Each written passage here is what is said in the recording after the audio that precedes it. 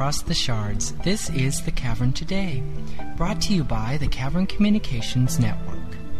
The Cavern Today is a CCN production and an Until Uru fan presentation. If you would like to learn more about our program, head over to our website at www.thecaverntoday.com. Also, if you'd like, visit our forum or blog. The blog address is echo2thecaverntoday.blogspot.com. Your hosts for today's podcast are Tyan, Zam, and Veraloon. Hello, it is so good to be here today. Yes, we have a great podcast lined up for all of you today. Lisa and Dalkin will bring us up to date with weather and news. And later there will be some new music by Dlanor. We also have, among other things, an update on DRC. It is the month of March, and St. Patrick's Day is coming up. Be sure to wear green. You know, I was very much wondering where some of the traditions, like wearing green and pinching people, came from. I did a little research, and do you know, the original St. Patrick had nothing to do with wearing green, or pinching people, or looking for leprechauns.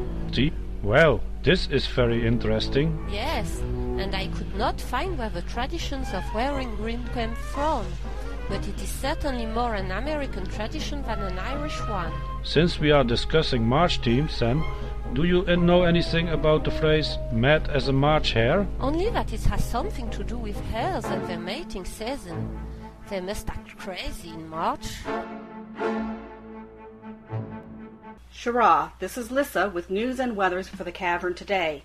Speaking of cool and dry, it's 67 degrees today in the Cavern, while on the surface it's 80, sunny and windy. In Spokane, the skies are cloudy today, and it feels like 38 even though the temperature gauges are showing 46 and brisk.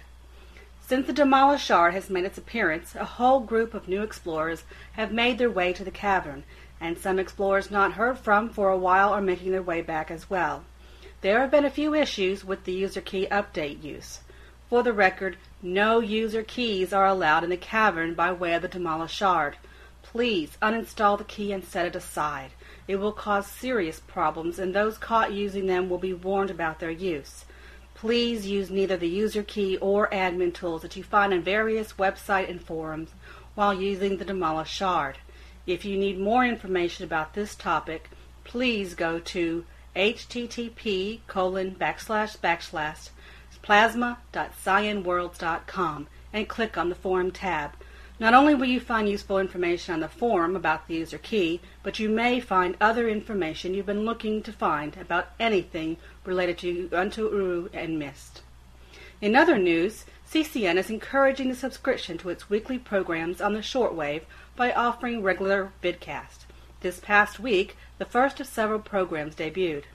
Sunday to Sunday with host Janathis took a look at joining a hood, and future programs will deal with other similar topics. Alhan will continue to host a news program, and the shortwave production team is working on adding a surface tech show with Dr. Zeeb, and an in-cavern talk show called the WC, short for Water Cooler. Listeners will be the guest of this show and will be interviewed by our The Cavern Today host, Tyan. To finish out the week, comedy is slated to be offered on Saturdays. Special programming will continue to be run from the shortwave, including the upcoming St. Patrick's Day Parade vidcast on March 18th.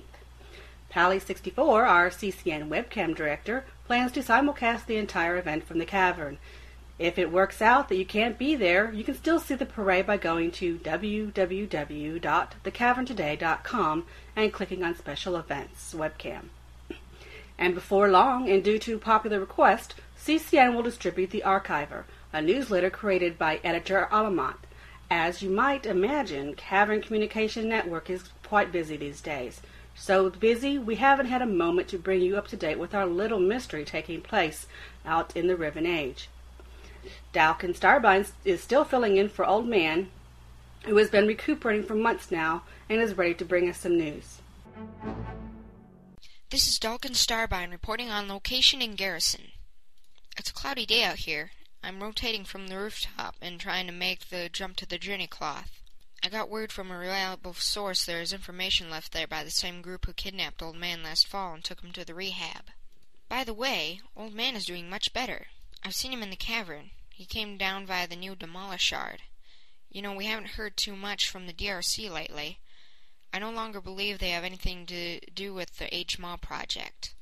But I would appreciate knowing what the DRC is up to. What kinds of issues they are having with this phase of Until Uru. I don't want our listeners to misunderstand what we've been reporting at the cavern today. No additional areas of the cavern are being made available to explorers at this time. Testing is being done for capacity and use of the cavern, but it may be a while before the DRC is ready to move on to the next stage of process. Then again, you never know. New developments may take place at a moment's notice. I think we should be prepared, but not disappointed if the process bogs down a little. As for my investigation about the mall project, I was out there yesterday. Took a day off from visiting friends in the cavern. I know it was reported work was going on over there last fall, but it appears work has slowed down a little, or is going on behind the scenes. It is most likely certain areas of the construction site won't be made known to the public until permissions are obtained and approved. I saw a building inspector drive up just as I was pulling away, and I've seen notices in the forums about getting permission to proceed with the work. I can tell you, I believe it's not one entity who is working on any one area of the mall, but several groups working on different aspects of the project. It may be that once I get the information supposedly left where I expect to jump, I will be able to make a definitive statement. For now, this is Dalkin Starbine on location in the Uru Ages. Back to you, Lissa. Thank you, Dalkin, and since it's all we have time for today, I encourage listeners to check out the shortwave next week. This is Lissa for the Cavern Today, signing off. Shora, everyone, this is Mowog. I played Jeff and Curall in the serial drama Journey of the Called, and as you know, Tyon has been working on JOTC Season 2. Well, we're finally in the recording stage again, and this week has been, well, a messy one, let's put it that way. If I have all my info right, it all began in our CCN office. Tyon had finished the JOTC scripts for that morning's recording on the previous night, and linked back in to get them before he headed to the Sky booth. JOTC script episode, no, that's JOTC script episode. No! Sure, Mr. Tyon. Millicuddy, what are you doing here? I thought you were gone. Ever since I turned in my warranty receipt, I haven't seen you around. I've been busy, Mr. Tyon, developing my acting voice for Journey of the Called. Excuse me? You said you needed a new actress, so here I am. Millicuddy, that role has been filled. Well, you can always use another girl on the show. But you're not a girl. You're a bot. Now, Mr. Tyon, I can be an evil sidekick for Carol. Just listen. Yes, that's very nice. Millicuddy, give me that script. That took me 6 hours to rewrite. Well, I was just fixing it up a little, Mr. Tyon. I want it to be fresh. JOTC Season 2, Episode 1, Don't read it. Oh, good grief. I gotta get going to the Sky booth. Yes, Mr. Tyon, we don't want to be late. Why me?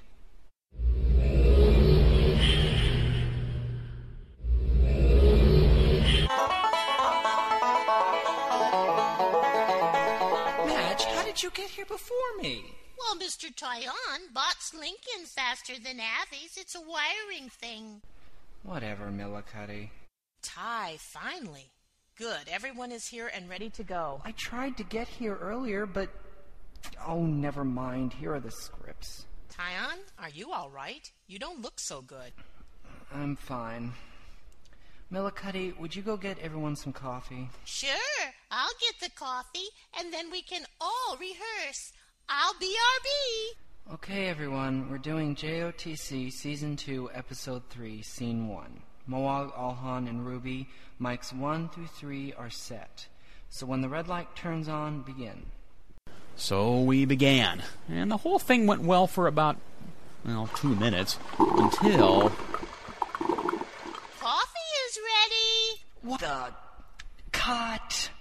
Madge, didn't you see the red light? Well, Why, yes, Mr. Tyon. I like red. Oh, why me? All right, 5-minute break. Give me that coffee, Millicuddy. Well, Tyon looked rather stressed, but of course pulling an all-nighter and then dealing with Madge would do that to anyone. All right, everyone, let's give this another try. As before, we begin when the red light turns on. Mr. Tyon, my mic isn't working. Are you sure the power is on with this fourth mic? Millicuddy, you're not in this show, and plus I only turned on 3 mics. But, Mr. Tyon, you have my revised script right Millicuddy, there. why do you go through my scripts? Because, Mr. Tyon, I like reading your work, and after reading it, I could tell you needed a femme fatale. Oh, brother. Well, come on, everyone. Let's get back to work.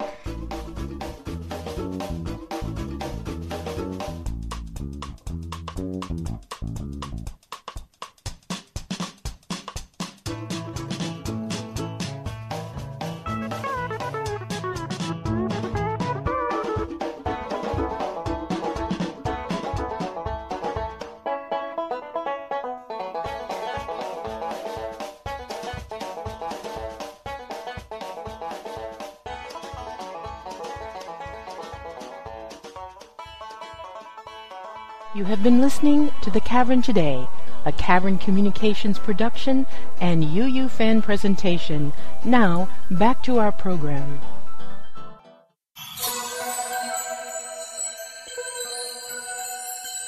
This is Ruby Odegi with the Cavern Today update on progress made by Cavern explorers to elect 5 of their own to the position of DRC liaison. As our promotions director, SJ, reminded me, the catchphrase of the Cavern seems to be, "I can live with that," first quoted by 75th Trombone. No matter how you define the phrase now, its multi-layered and soon-to-be researched meanings by game and storytellers everywhere will start to be unraveled as explorers go through the nomination and election process. And it could also be what DRC member Marie Sutherland meant when she said the DRC may have no choice but to include explorers in their story. I met her yesterday with several other explorers in Aguera. I must say Miss Sutherland was refreshingly open and answered several questions I posed to her concerning the nomination process. In summary, she said the DRC did not want to interfere with the liaison selection, that the forum debate was settling down, and that though the posts were many, the varied discussions and threads had been expected. When I asked her about a time frame, she said she could not give me an answer now. In answer to my question, "But what if the process gets completely bogged down? Will you intervene?" she said, "Only as a last resort." While it appeared there might have been a rush to select the liaisons before the entire community could be made aware of the election, there has been a cry for a schedule in the last couple of days. One poster has suggested the process continue through the month of April and that the community be ready with a list of names for liaison for a May 1st term.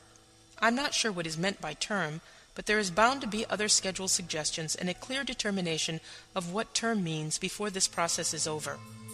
Along with the haggling and campaigning, there were some light moments.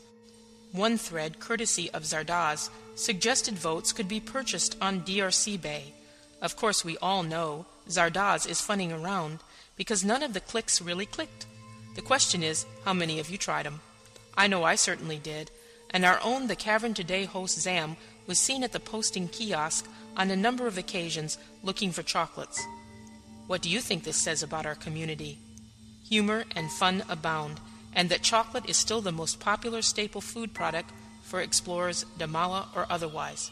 If you are interested in being among the hopeful candidates or want to join in the discussion about how the process should work to select liaisons, you need to go to www.drcsite.org and join the forum. Regardless of how many posts there are to wade through, and this reporter bounced around for 3 days to get through them all to the current, your comments and suggestions will be most welcome. As of this date, the following nominees have accepted their nominations. Please excuse me for how I pronounce some of these names. Gadril 23, Gadrin, Capella, Tweak, Reels, William, VidKid7, Duran, Sam's Base, Telnava, Vormian, Reverend Vader, Vortmax, Supergram, Turisha the Scrivener, Suricerum, Toria, Ian Atras, Professor Askew, Deg, Peli64, Ellery, Ural, Lore, T.S. Kimball, and TSRBLKE.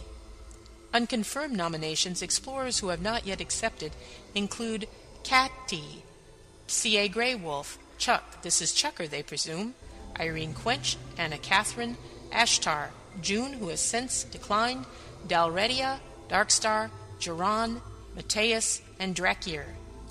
Declining nominations, 75th Trombone, Zardaz, Almanat, Corona, I Am Foreman, S.J., Shadowcats, Ruby O'Degee, Danny, The Modificator, Tijara, Mowog, Golden Wedge, Conductor, Ivanova, and Gav. There may be other nominations not yet reported on this site. The issue is whether the nominations thread is the official thread. I am sure posters will be happy to see you either agree or disagree with them on the official thread. No matter how you cut it, this kind of opportunity doesn't come along every day.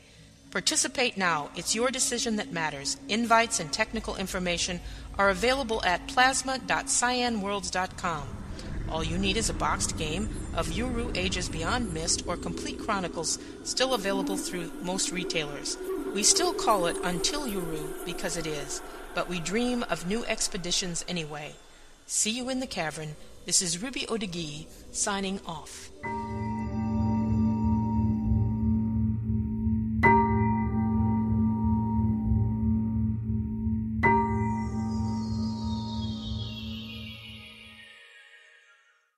This is Mowog again for the Cavern Today. We're thrilled to welcome today's guest to our program. He holds the enviable position of being the art and visual design director at Cyan Worlds. He's been the artistic force behind many of the ages we've explored during the past several years, worlds that have triumphed in their mix of realism and surrealism, worlds that keep pulling us in. We'd like to welcome Josh Staub. Hey Josh, how's it going? It's going great. Can you begin by telling us a bit about your history with Cyan Worlds? Basically, what projects have you worked on over the years, and what were some of your contributions? Sure. Next month, I'll actually be celebrating my 12th year at Cyan. Wow, congratulations. Thank you. Yeah, I've been there for quite a long time.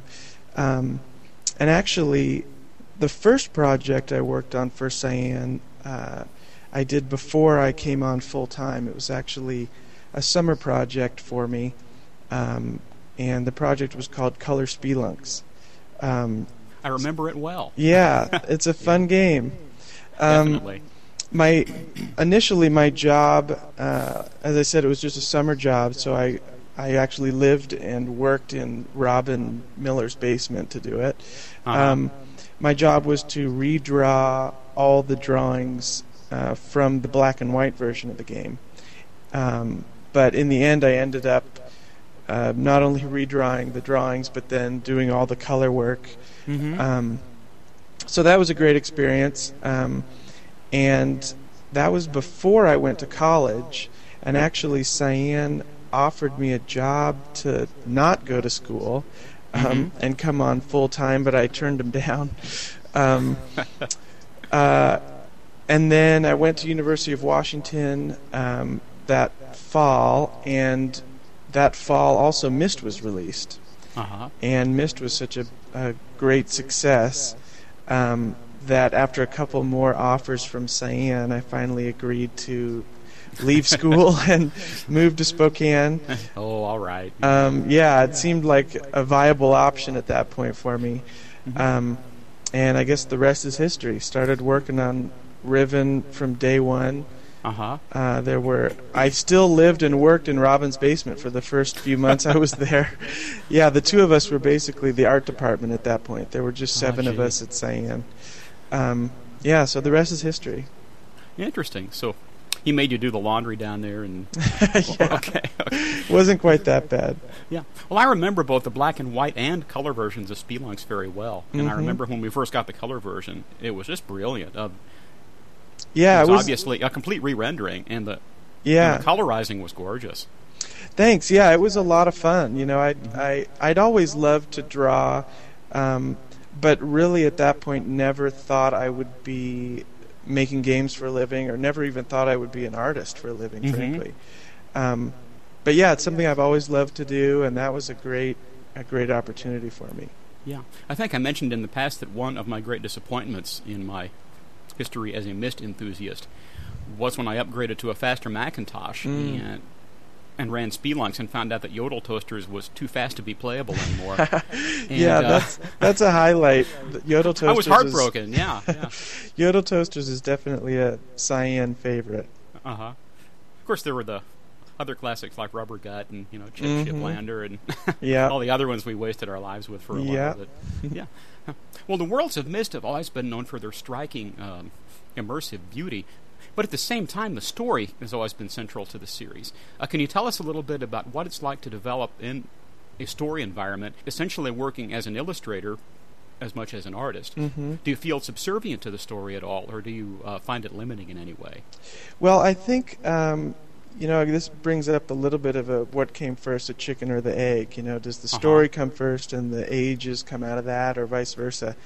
And luckily, the way we do most of the things at Cyan is they kind of happen simultaneously. I mean, there's a lot of back and forth. Sometimes an idea for a story will result in an age kind of making that story come to life, and other times, there's an idea for an age that just is cool. It can't be passed up. We got to do it.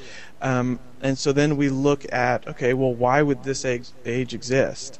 What would the Dunny have needed in this age? What would the relationship be there? So I don't think it's limiting. If anything, I think it sort of helps. That give and take sort of helps enhance the richness and believability of the story and the ages themselves.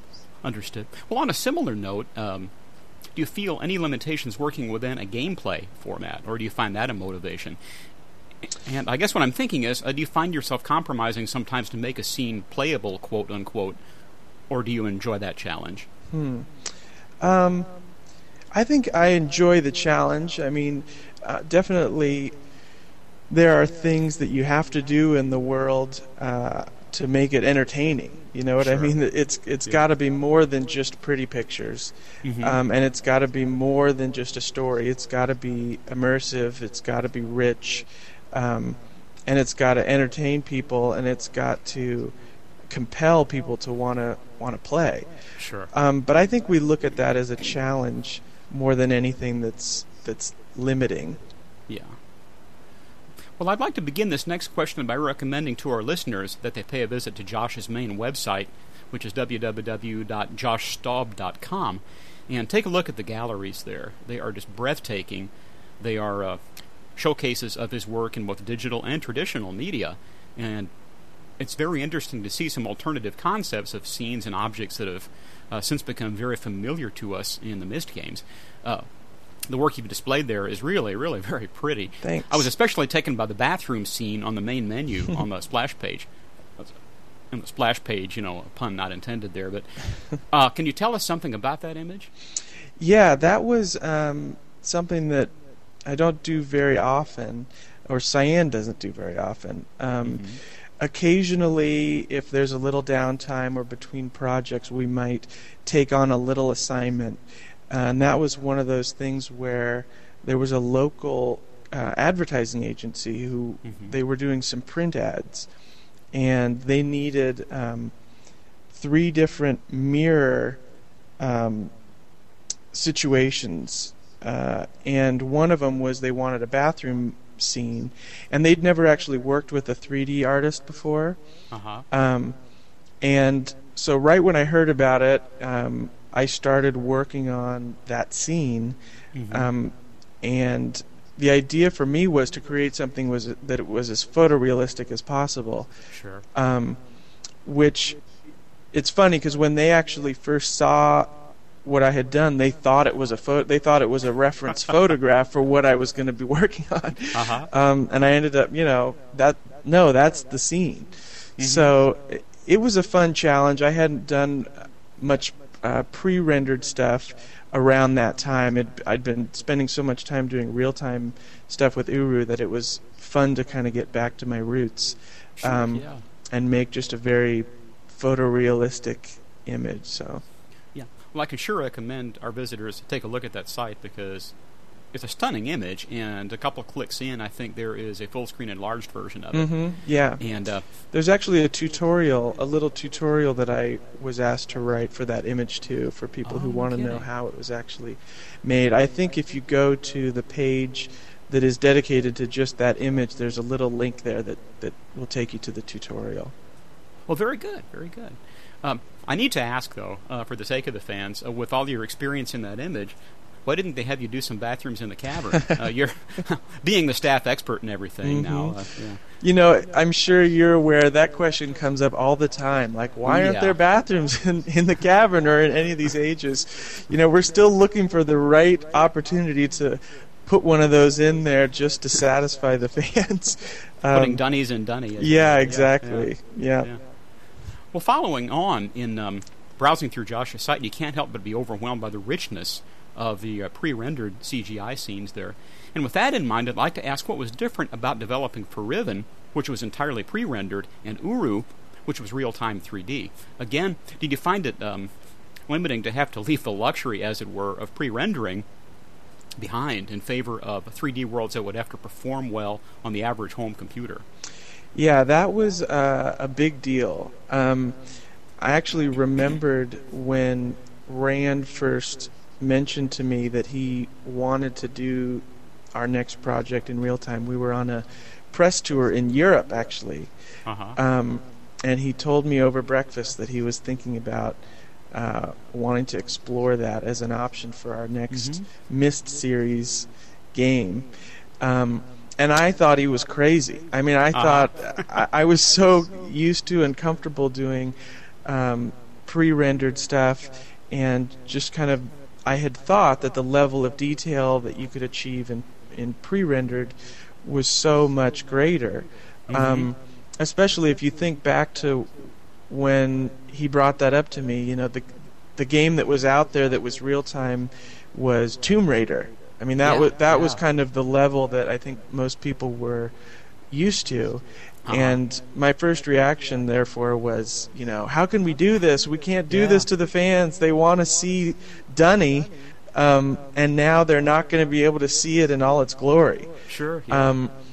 But, you know, we did some tests internally, and, you know, we basically took a lot of the things that we learned from creating Riven in texturing and modeling, and just, you know, tried to bleed every ounce of detail we could out of the real-time environments. Get as much of the same feeling, I guess, as you did. Yeah, I mean, that was the goal, is we wanted to make it feel like Riven, even though, practically speaking, I mean, for Riven, we used Silicon Graphics workstations. We had, you know, huge servers with 12 CPUs rendering out individual images that would take an hour, 2 hours per image sometimes. And now we've got to rely on somebody's home computer to render it at 30 times every second. You know, I mean, there's such a chasm there between how much detail modeling-wise and the size of the textures in Riven to the real-time graphics in Uru. But at the same time, you know, we, like I said, we worked as hard as we could, and, you know, we're really proud of what we've been able to achieve. It became a great challenge. I mean, it became every day, you know, how do we get this to look as good as possible? So. Yeah. Well, elsewhere in today's program, we discuss Cyan's first game, The Manhole. And in one section, we mentioned designer Chuck Carter. In the movie The Making of Myst, Carter describes how he came up with the Selenitic Age shuttle. It was the shuttle that gave us all such fits, you know, trying to sort out the little sounds. Once we noticed the sounds after we'd mapped everything, he said that it was inspired by the pufferfish in Disney's Little Mermaid. Do you have similar stories about some of the props we found in the Ages and the Cavern? And can you give us some background there? Like, do you have any favorites? I guess it's one of those things, I think we find ideas for designs all over the place, in our everyday lives. I kind of don't want to give any of those things away, exactly what something might have been, just because people will never be able to see, the object in the world again. But I can say, there have been countless things that are very domestic, soap dispensers, or there's all kinds of things that you can kind of get ideas for shapes and forms. We found so many objects in Uru, for example, that seem to be inspired by, traffic cones. And yeah, it's amazing how similar those are. Yeah, I know. The resemblance was really striking. Mm-hmm. I think also, some of the stuff comes from our own individual experiences or travels to Europe, or I'm sure you realize in Riven, the jungle village.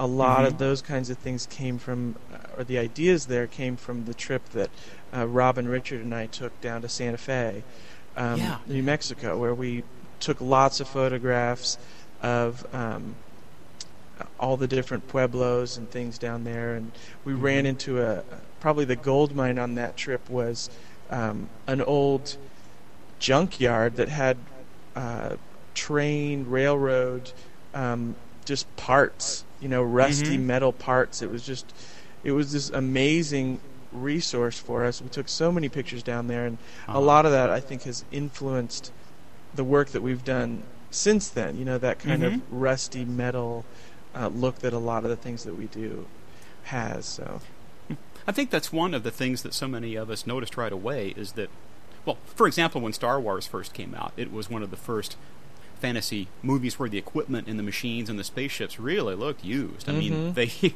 had battle damage and grease and grime, and they really looked believable. Right.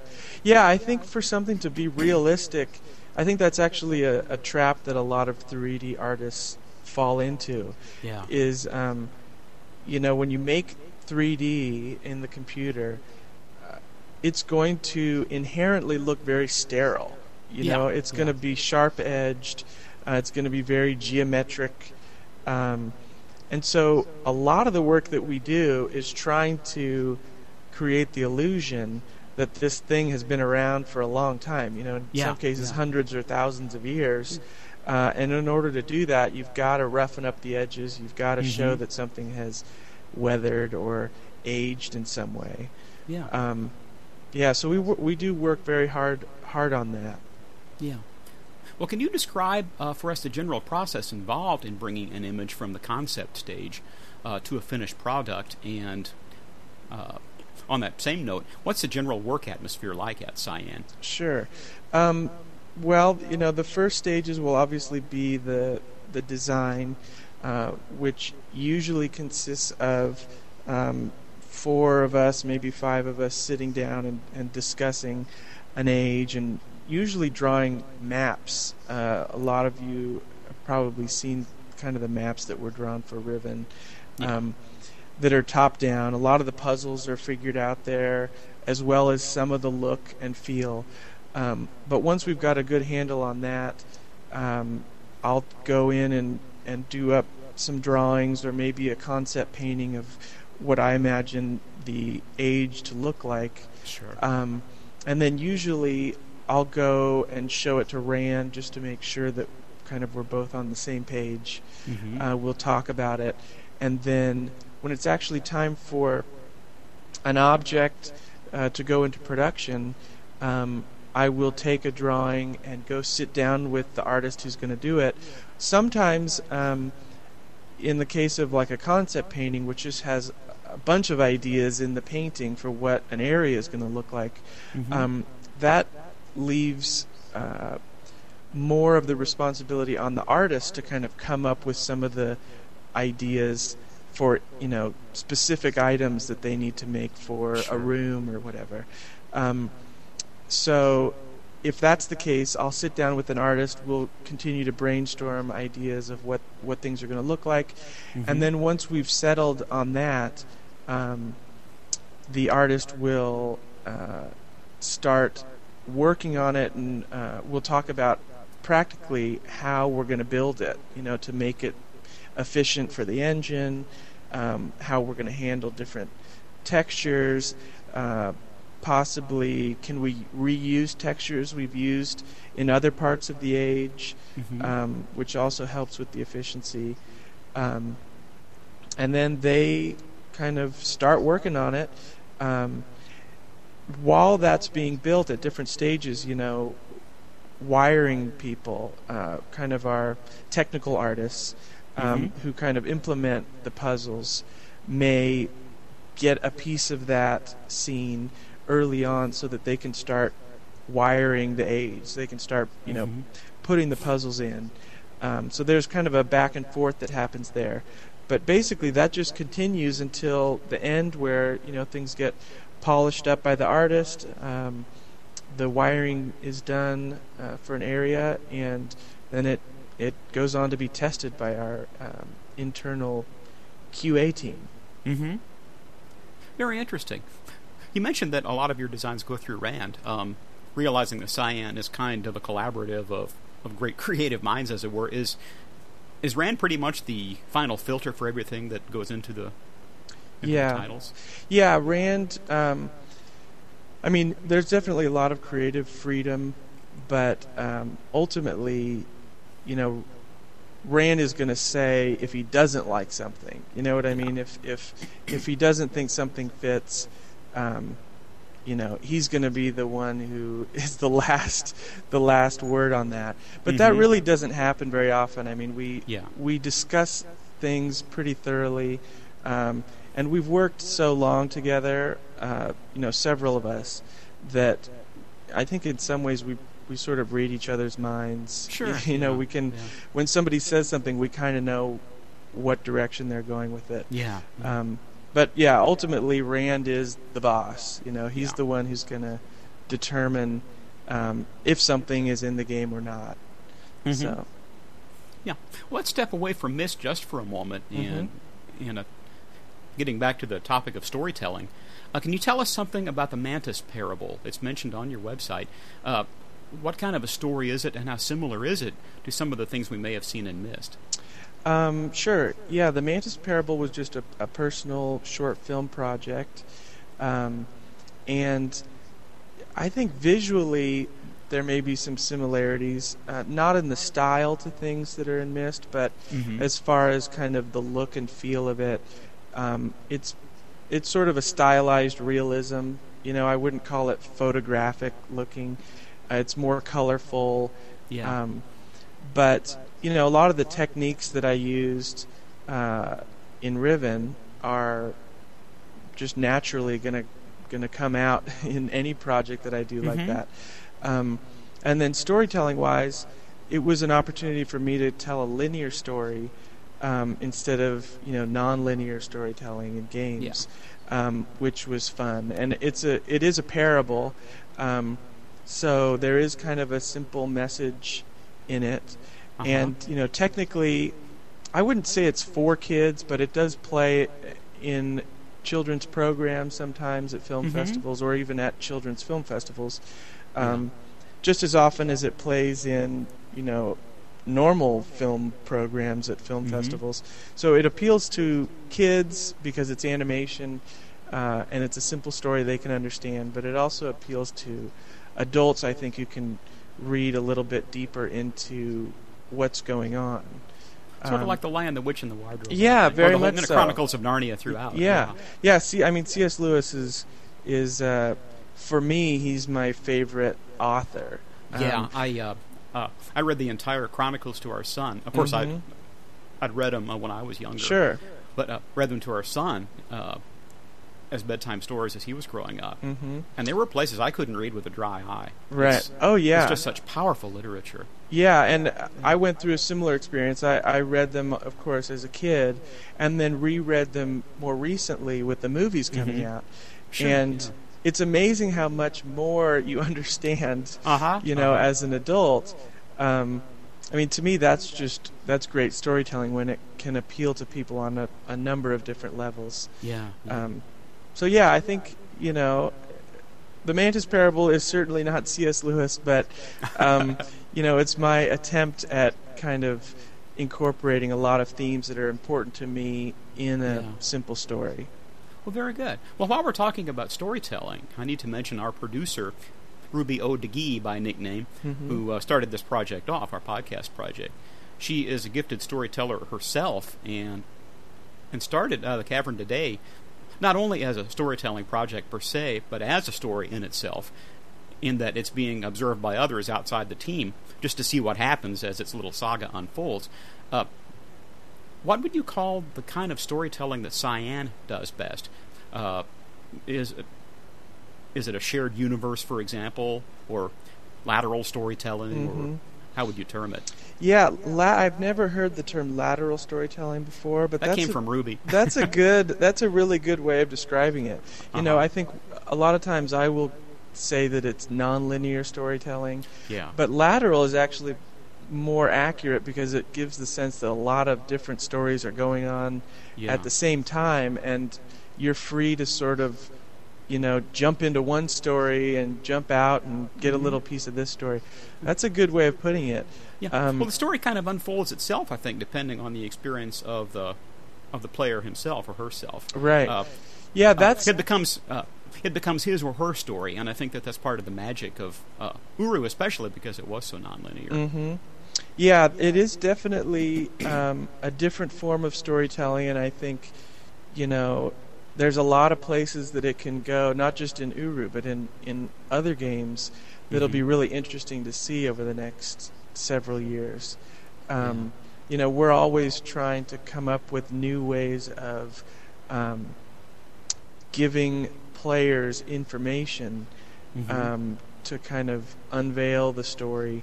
That really is what, from the storyteller's perspective or from Cyan's perspective, it's very unusual because you're really more setting up the pieces of the story and letting people discover them. Instead of, obviously telling a linear story, which is, it can be frustrating and exciting.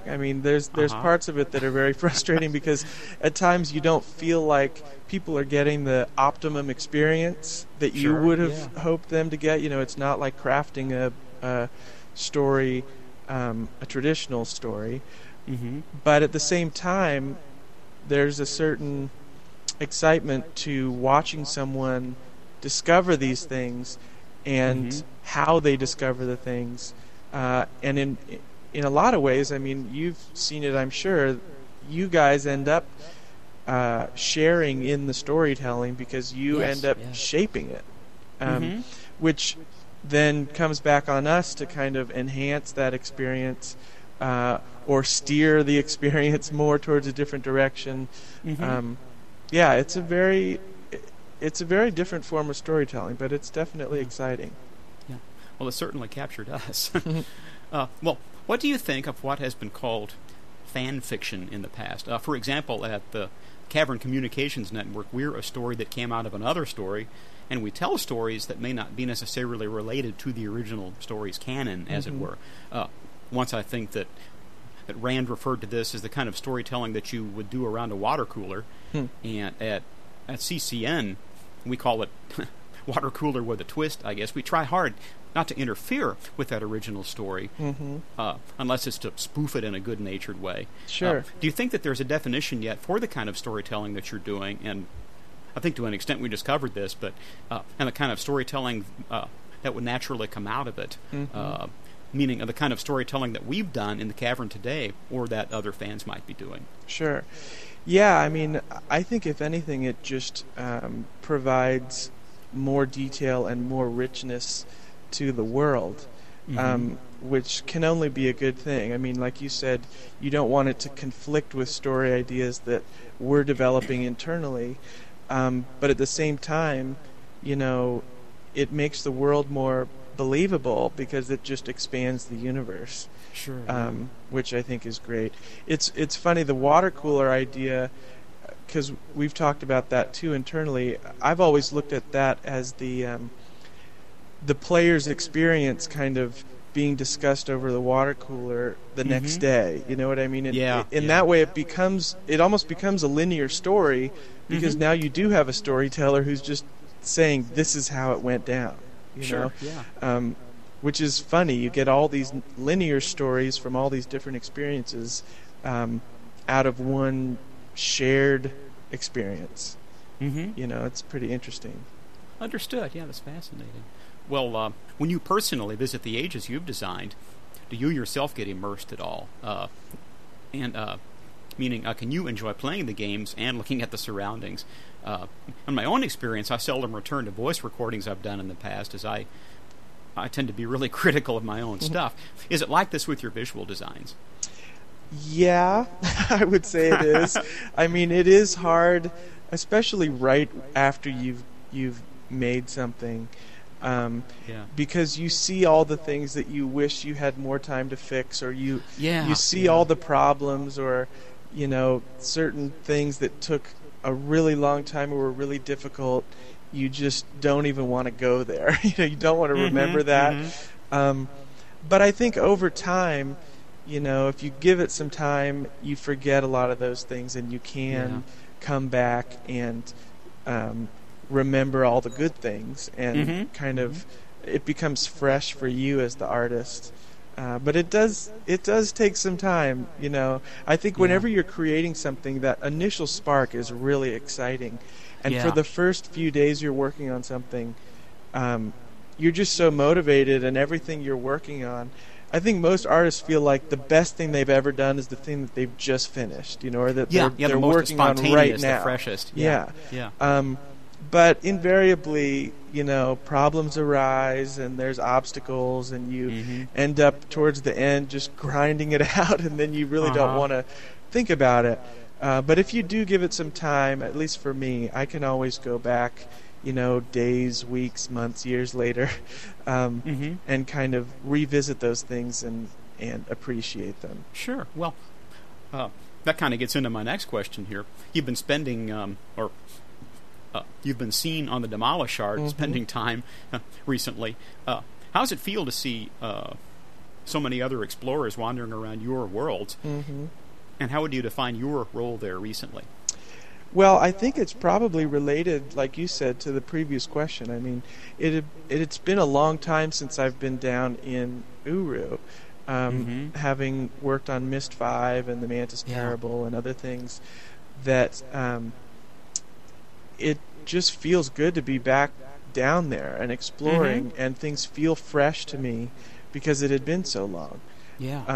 As far as my role, I don't really, you know, have an agenda when I go down there. I'm really just trying to refamiliarize myself with the environment and kind of experience it again as a new player, and try to see it with open eyes and figure out if there's things that we can do, or, I mean, ideally, you know, if we do get an opportunity to expand or whatever, you know, I want to be able to look at that, what's there now, with fresh eyes, and figure out how we can do things better, or how we can enhance what we've got. So, well, I think I remember Rand saying some years back in an interview that one of the downsides of doing the kind of work that you guys do is you can't enjoy the final product as we fans can.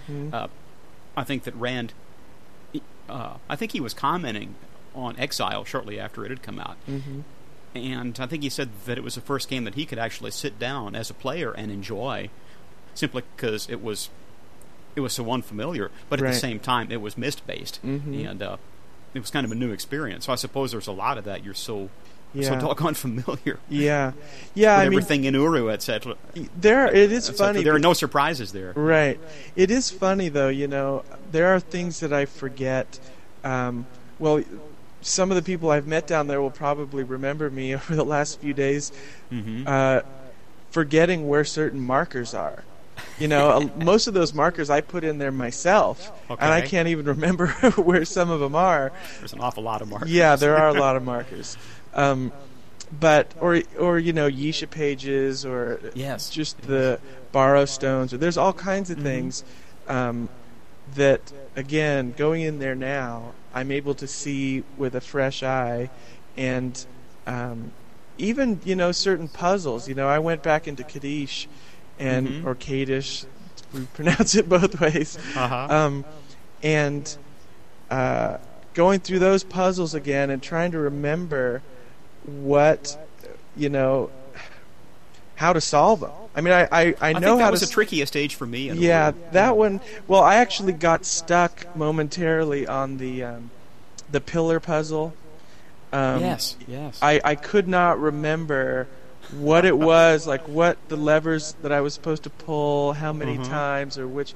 I mean, I finally did remember it, but so in some ways I have been able to experience it again. He felt like Atris going through the puzzles that Savidro had exactly had confused for him. Yeah. So how do you like that, Atris? Mm-hmm. Yeah, interesting. Well, I know there are a number of folks on the various MIST forums who are also designers and digital artists, and some of them are aspiring to enter the game industry.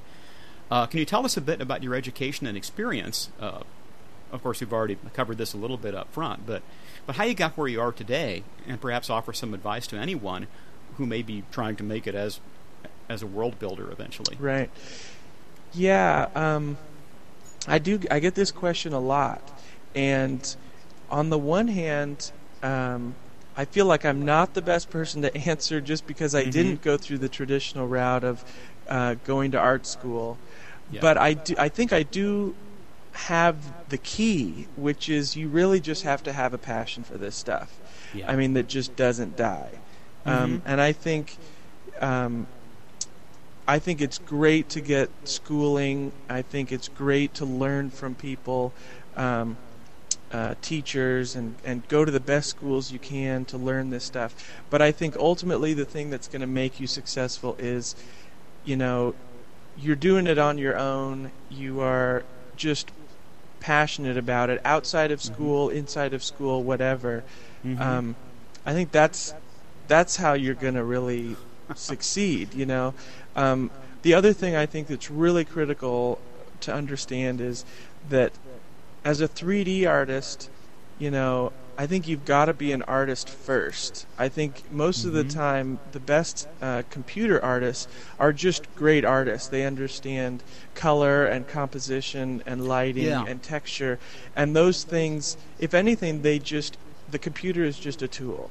It's just another medium. It's just another medium, and if anything, a very powerful medium. Right, it's very powerful. But if anything, you're spending most of your time trying to make it not look like it was done on a computer. You know what I mean? Exactly. You're trying to get the computer sort of out of the equation and trying to just let the art inside of you come out. So I think if you have a passion for doing that, and you're just willing to put in the time and the effort, I think you can succeed. One other thing I would say for people who are doing those things and creating things on their own is there's a lot of forums out there like cgchannel.com or cgchat where you can put your work out there to be looked at by other people who are professionals. At your bathroom scene there, in fact. And that's a great way of getting feedback that's not like from your friends and family who will just think that everything that you're doing is the best thing ever. It's important. Of course, it depends on your family. That's true.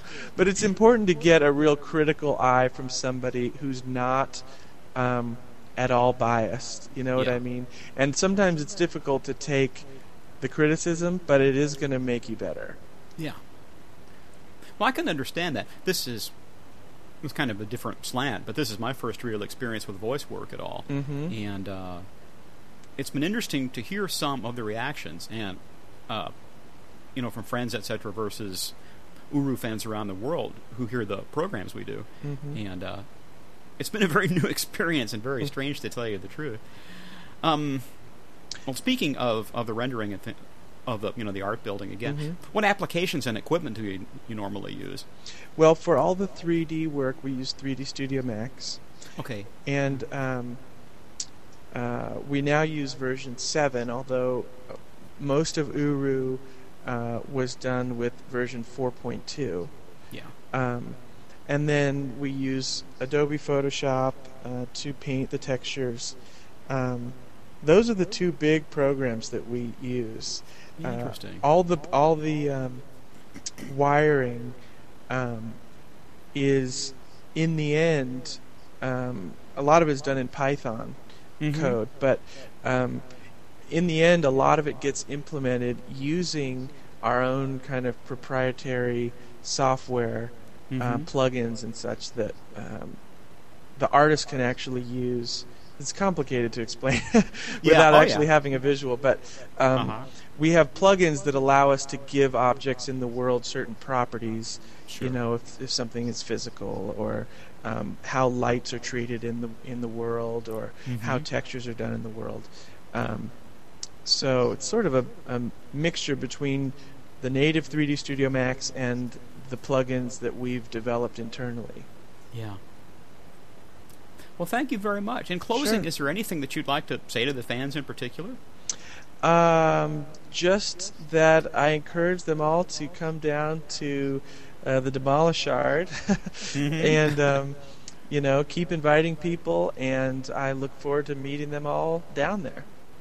Yeah. Well, it's been a treat. I thank you so much for taking the time to visit with us. My pleasure. And, wish you the best of everything in your future work with Cyan or outside as well. Great. And for the Cavern today, this is Mowog signing off.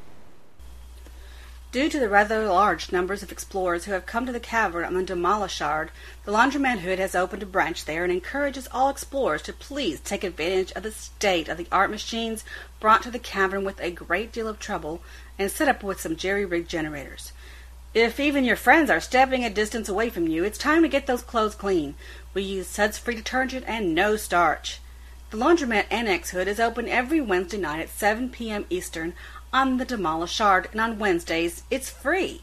We also provide music for your listening pleasure via TeamSpeak and some munchies. Your hostess on the Laundromat Annex Hood is SJ. Sure, everyone. Our today's piece of music called Tiny Tragedies was created by our talented explorer Lanor.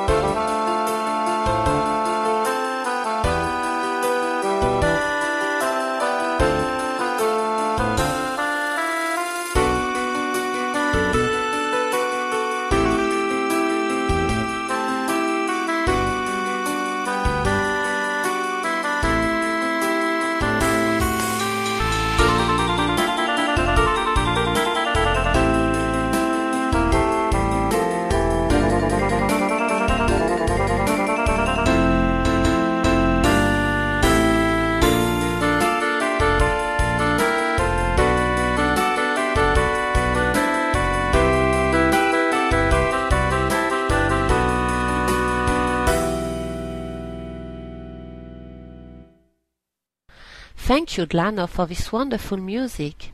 If anyone wants to hear more creations from Dlanor, link to http://home.wanadu.nl/sfynx98/ Enter the site, link to the MIDI music page, and just enjoy the listening of these beautiful musics.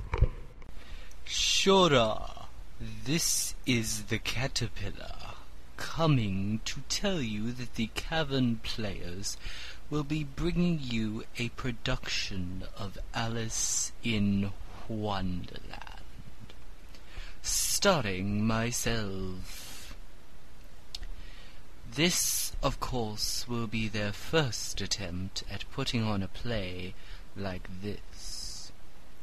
I hope they know how to recite their lines correctly.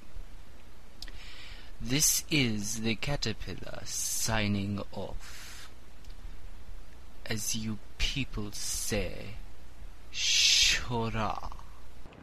Hello again. This is Mowog for the Cavern Today. Coming this spring, the Cavern players will be premiering their presentation of Alice in Wonderland on April 10th. The adaptation, done by Ruby O'Degee, will sound very familiar to listeners. Her abridged version remains true to the original story written by Lewis Carroll, circa 1865. Acting in the production as Alice, Madge Millicuddy, in her first feature-length role. Opposite her are all the characters you'll remember from the story you read as a child, or to a child. Even better. Tyon as the Caterpillar and the Cheshire Cat. Mowog as the March Hare, Mad Hatter, and Frog Footman. Dark UK as the White Rabbit. Zam as the French Mouse, Dormouse, and the Duchess. Deg as the King of Hearts. Anne D. as the Queen of Hearts, Altidvarber as the Griffin, and Mateus as the Mock Turtle, with Supergram as Pigeon, S.J. as Duck, Miles as Hedgehog and Dodo, Stella Flora as Lori, Verloon as Pig, Dalkin as Cook and Eaglet, Steve Crox as the Knave, and Merle as Cavern Bill. Our own deck of cards will round out the cast, and narration will be done by Galen, Alhan, and Lissa. The audio version will be made available as the Podcast 11 feed, and the feature-length film illustration by Verloon with stop-action photography by Stella Flora will be made available to you to download through iTunes feed or through the shortwave. The program will be filmed entirely on location in the cavern, and since the Wonderland story is so connected in one way or another to our own cavern story, we can proudly say that this is a Cavern Communications production, an Until Uru fan presentation that you won't want to miss. Coming April 10th, 2006. For the Cavern Today, this is Mowog signing off. Shora, this is Vera Lund reporting about the gathering from the Dutch Mist community held on the 25th and 26th and 27th of February 2006. This gathering was in Harderwijk and Ermelo, in the center of the Netherlands. On Saturday afternoon we met each other in our hotel in Harderwijk, a tiny nice little town on the earlier borders of the Zuiderzee. It was nice to see all the people again, which we knew already before, and also to see all these new people.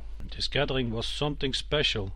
There were people from the Netherlands, from Germany, from Belgium, from Switzerland, and even from the United States. It was the first time that people came from other countries and enjoyed our gathering. And the atmosphere was lovely. It was amazing to see that the whole group was just like a big family. You only knew each other from an avatar or from a forum, and now we met them in real life. There were no barriers. It was just if we known each other already for a long time. In the evening we went to a nice restaurant called Bonanza. Excellent spare ribs and steaks. After visiting a typical Dutch pub with live music, we went tired to our bed. And after a few hours sleep and a lovely breakfast in our hotel and a little bit relaxing in the Grand Café, we went to our afternoon program in Ermelo. A few people who were not be able to come on Saturday and joined us in the afternoon, so we had a large group. After talking and making music and doing some interviews, we went to the bowling centrum and doing some exercise with the bowling ball. A lovely meal was waiting for us, and the further evening was spent in the Grand Café with chatting and doing games. After a short night again and a lovely breakfast, it became slowly time to say goodbye to each other. Saying goodbye is always difficult, and we promised each other to meet again very soon. You have been listening to The Cavern Today, a Cavern Communications production and UU fan presentation. Now, back to our program. In August there will be a gathering in Germany, organized by the German Real Life Chart, and we are looking forward to enjoy that. Also plans are made for more gatherings, and preparations are already made now for a Euro gathering. It would be great to meet more people from all over Europe, but also from the rest of the world. This gathering shows us that there is a strong bond between the people. I like to thank Geert and Sika for the great effort to make this gathering possible, and a special thanks to our German friends Nefrit, Lalune, Eirinquench, Hamstra and Toro, and of course Klicks from Switzerland, and Galen from Iowa, the United States of America, and Emory and Michael from Belgium, and Yisha, Ministry, iRanger, Marijn, Zai, Johan, Embryon, Marcel Paans, Delta Blast, Sunshine, Altid Warber, Orekai, Eend, Link, Freebird, Kirk and Vera Lund, who made this meeting to a wonderful event. On the shortwave there will be a video available to give everybody an impression from these beautiful days. I hope this gathering will inspire others to join a real-life meeting, wherever it has been organized. You will never forget this, and you will have friends for life. This is Vera Lund, reporting from the Dutch Mist Community Gathering, signing off for the Cavern Today. Sora Beshem. Hello again. This is Mowog for the Cavern Today. The subject of Cyan's early work came up in a couple of our interviews, and the more I thought about it, the more I felt that a feature on these games might be in order. After all, it's entirely possible, if not probable, that many of you were introduced to Cyan's work through the Myst series. And if that's the case, I hope you find this little trip down memory lane interesting.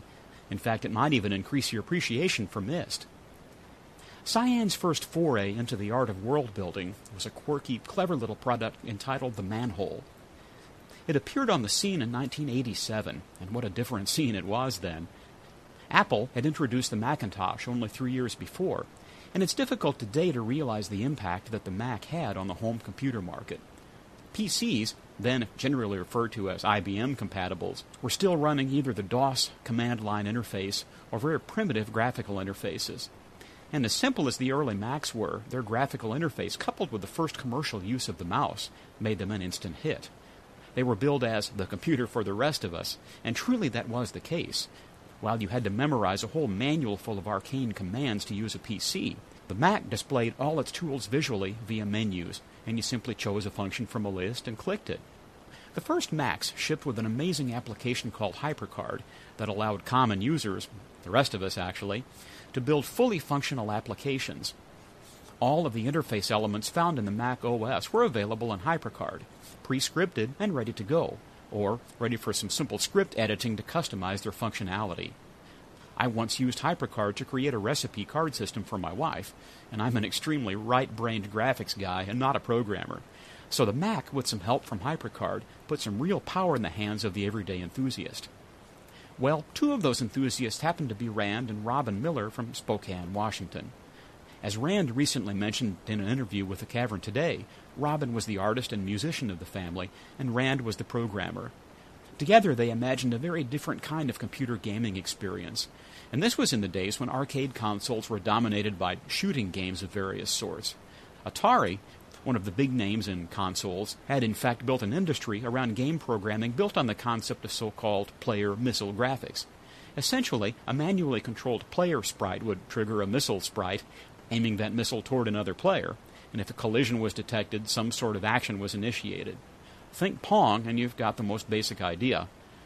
So it's not surprising that when most people thought of computer games back then, they were thinking of arcade classics like Missile Command, Space Invaders, and any number of games where the object was to shoot your opponent's elements and destroy them. Rand and Robin had spent their formative years entertaining themselves with various games of their own making, and with the arrival of the Macintosh, they realized that they had before them the tools to make something entirely new, a game that would appeal to young and old, its only prerequisite being simple curiosity. This place would be a non-violent world where children could explore whimsical places and meet new friends, a place where the simple click of a mouse would lead you to a new scene, a speech from a character, or just a funny sound effect. The Manhole shipped on 4 3.5-inch floppy disks that you would copy to your Mac's hard drive.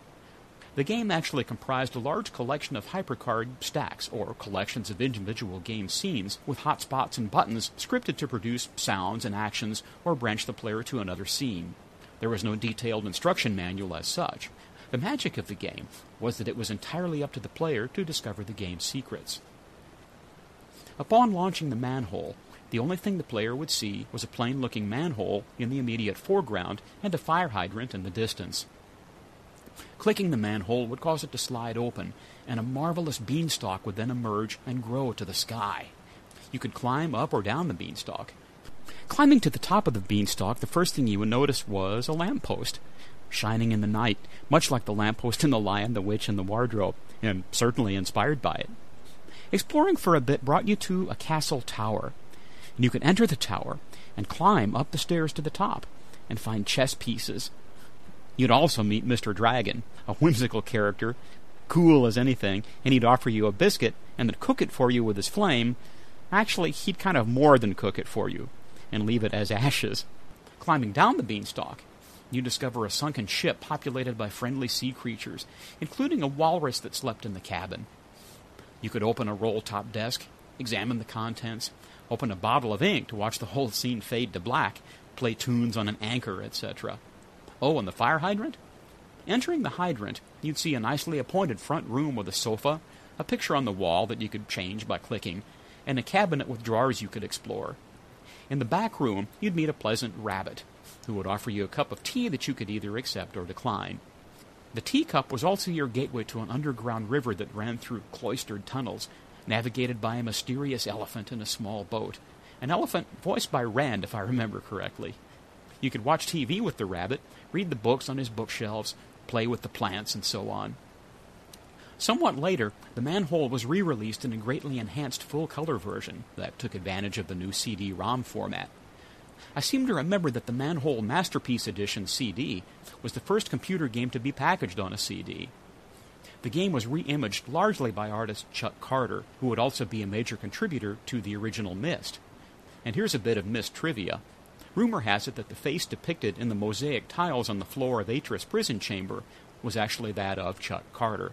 And if you've ever seen the movie The Making of Myst, Carter is interviewed about his contributions, and you can see that he really does resemble the picture.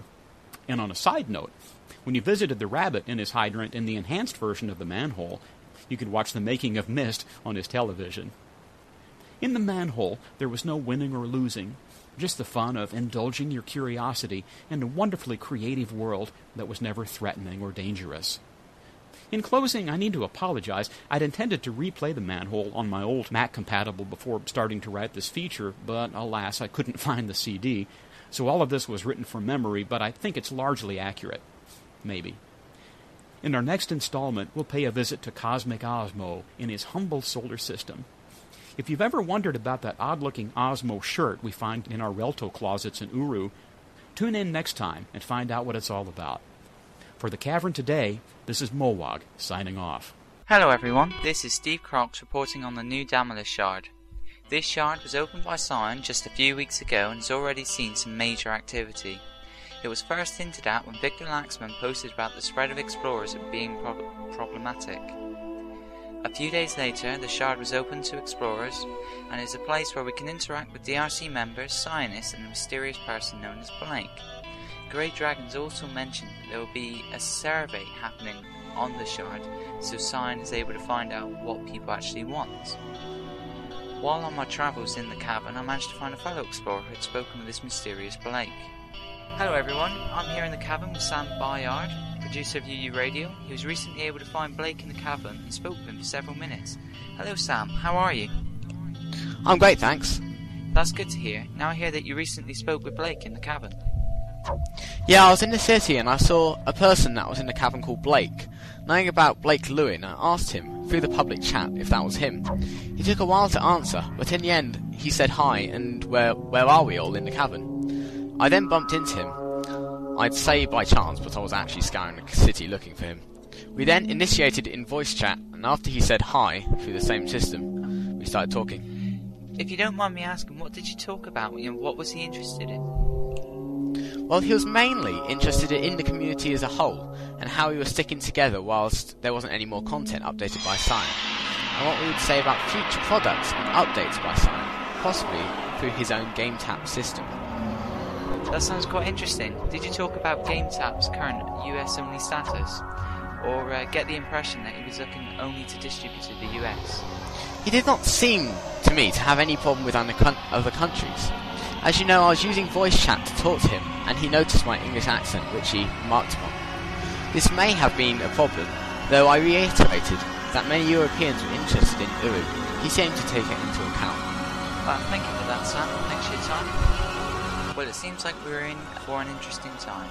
The new Damalus Shard has few differences to many of the other shards.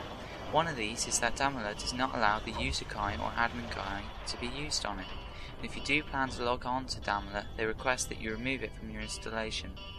Fly Mode and Uru Age Manager are also banned from the server, and we at TCT ask that you remove these, as having them installed will cause vault corruption. As we all know, vault corruption could mean that we will lose all our current player settings. Since this shard seems to be showing UU off, it would be a bad thing if Cyan had to wipe the vault. I'm heading back into the city right now, so I'll see you in the cavern.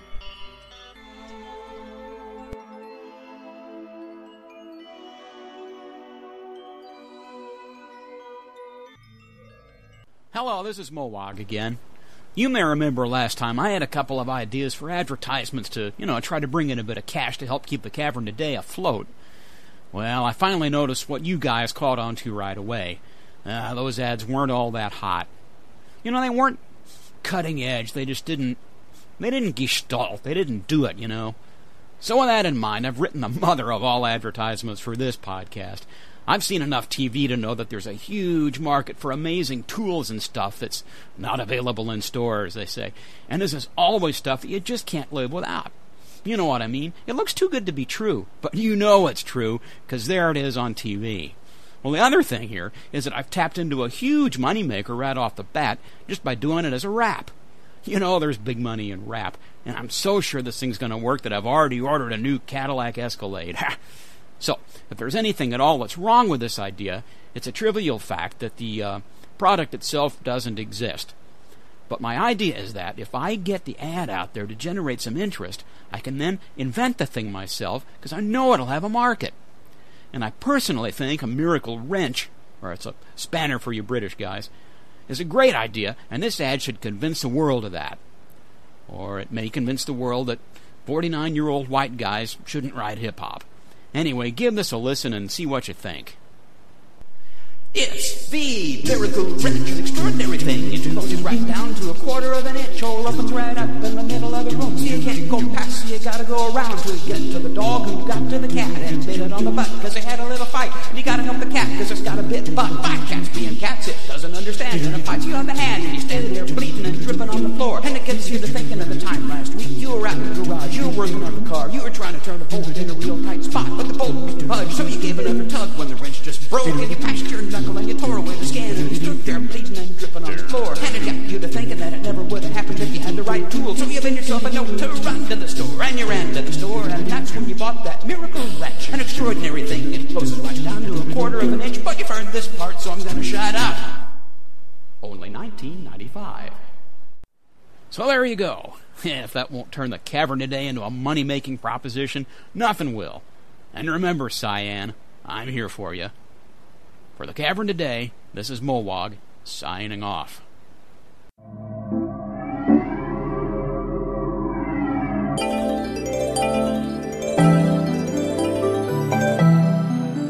Thank you for listening to The Cavern Today, and we hope you'll join us for our next podcast. Our CCN staff members include Tyon, Washington, USA, Verloon, the Netherlands, Zam, France, Lissa, Texas, USA, Mowog, Missouri, USA, Drachmith, USA, SJ, Illinois, USA, Supergram, New York, USA, Deg, Pennsylvania, USA, Ken Telenome, Ohio, USA, Pally64, Switzerland, Lord Chaos, California, USA, Torinico, California, USA, Dark UK, United Kingdom, Stella Flora, United Kingdom, Marin, the Netherlands, Miles, South Africa, JWPJ, Australia, Gadrin, Kansas, USA, Dillenor, the Netherlands, Galen, Iowa, USA, Almes, North California, USA, Steve Crocs, United Kingdom, Ellery, Washington, USA, Mateus, United Kingdom, Decoder J, Iowa, USA, Alti Weber, the Netherlands, LCC from the Huru Project Shard, Ohio, USA, Dulcan Starbine, Illinois, USA, Alhan, Wisconsin, USA, Ruby Odegi, Florida, USA, Donahue, South California, USA, Dreaming Girl, USA, Janathus, Michigan, USA, Almanant, Kentucky, USA, Gert, the Netherlands, Meridian, Ottawa, Canada. Mrs. McGillicuddy bought temporary services, Poughkeepsie, USA. The Cavern Today, the Cavern Players Troupe, and the Shortwave are all CCM Productions and Until Uru fan presentations. This is Tyon, signing off. May the pinnacles rise up to meet you. May the glowbugs be always at your back. May the sunshine reflect on every Yisha page you do not see. And may the rain fall on your alto, only when you desire rain. And until we meet again, may you be blessed with deny good fortune wherever you settle. Shura Mishem.